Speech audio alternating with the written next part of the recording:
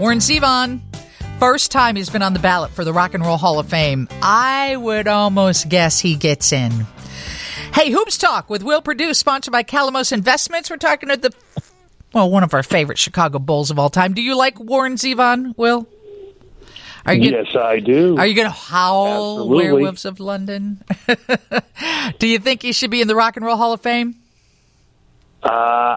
I do. And I know the list came out today. I haven't seen the whole list. I've heard you've been talking about it a little bit, and I know others have been talking about it. So I know there's a lot going on right now in the discussions about who deserves to be in the Rock and Roll Hall of Fame out of this class. Let's talk about the Bulls. What is going on?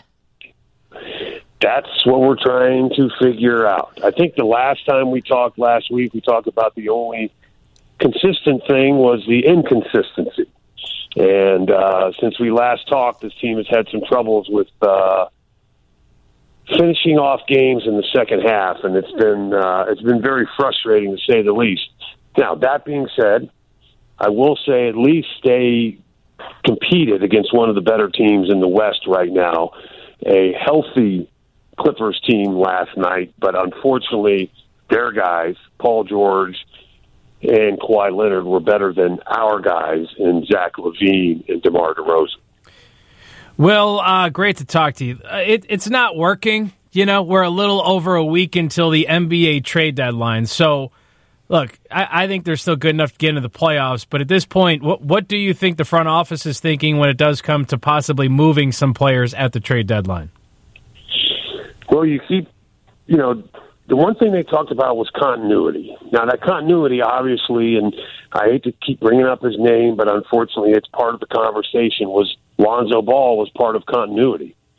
Well, he hasn't played, and seriously, as we continue, week after week after week, I honestly don't think he's going to play this year. If he does, that's like icing on the cake. But I think they, as I've said many times with you guys, it's just approach it like he's not coming back this year.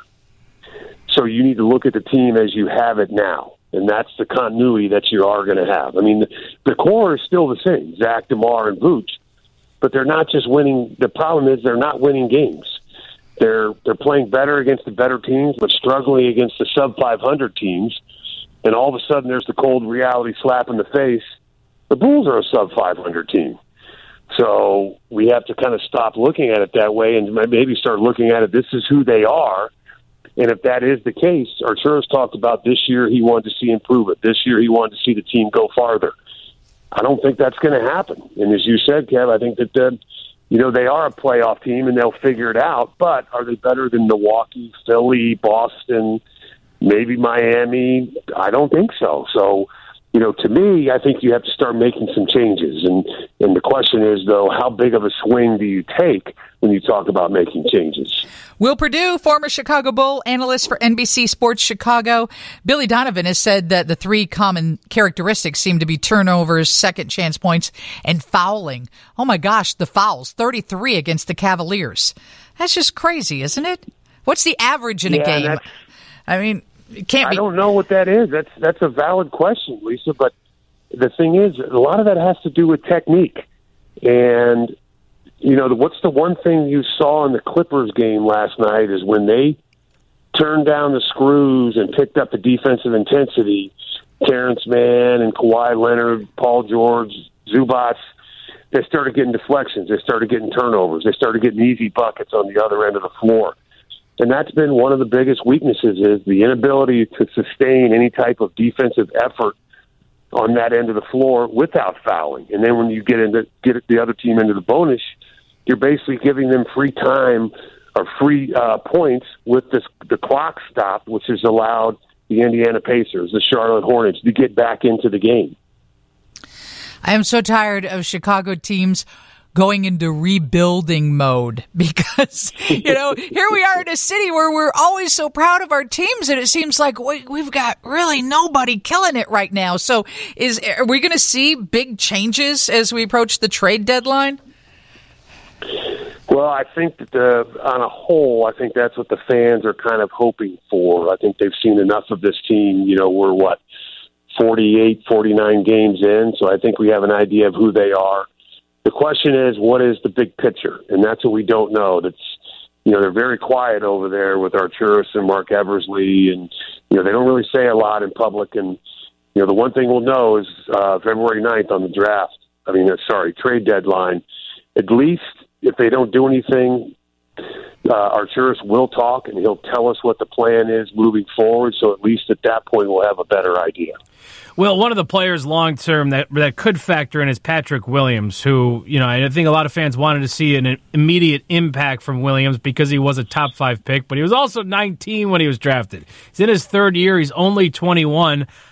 What have you seen from his game and the way he factors in whatever the Bulls end up doing at the trade deadline, Patrick Williams' future with the Chicago Bulls? Because I've seen some stuff from him this year. I'm like, all right, that's the guy we think he can be. Yeah, you're exactly right. And I think, I'm glad you asked that question because, we can kind of talk about something on a positive note. There's a sense that I think that he's not only shown improvement, but I think significant improvement. Now, I know it hasn't been consistent, but as I've gone back and watched film, I've noticed that, when the Bulls are playing team basketball, that's when he flourishes, meaning that the ball's moving. They're making the extra pass. The players are moving. They're up at the high assist total. But sometimes in games when they get big leads, when they start to go to isolation basketball, that affects Patrick on the offensive end. When he is aggressive, and, the one thing we saw in the Clippers game, we saw it in the Magic game, when he gets a rebound and takes it the full length of the floor, not necessarily in a fast break, but then gets himself down into the paint, he's got the size, the strength, to where he can finish. I know Billy and his teammates are encouraging him to do that more often. But I think we've seen enough of him now to know what he's capable of. But unlike the team as a whole, I want to see that sustained over the length of a whole game. We've seen him play great halves. We've seen him play great quarters. And there's been a complete game or two here or there, but he's got to start doing it more consistently.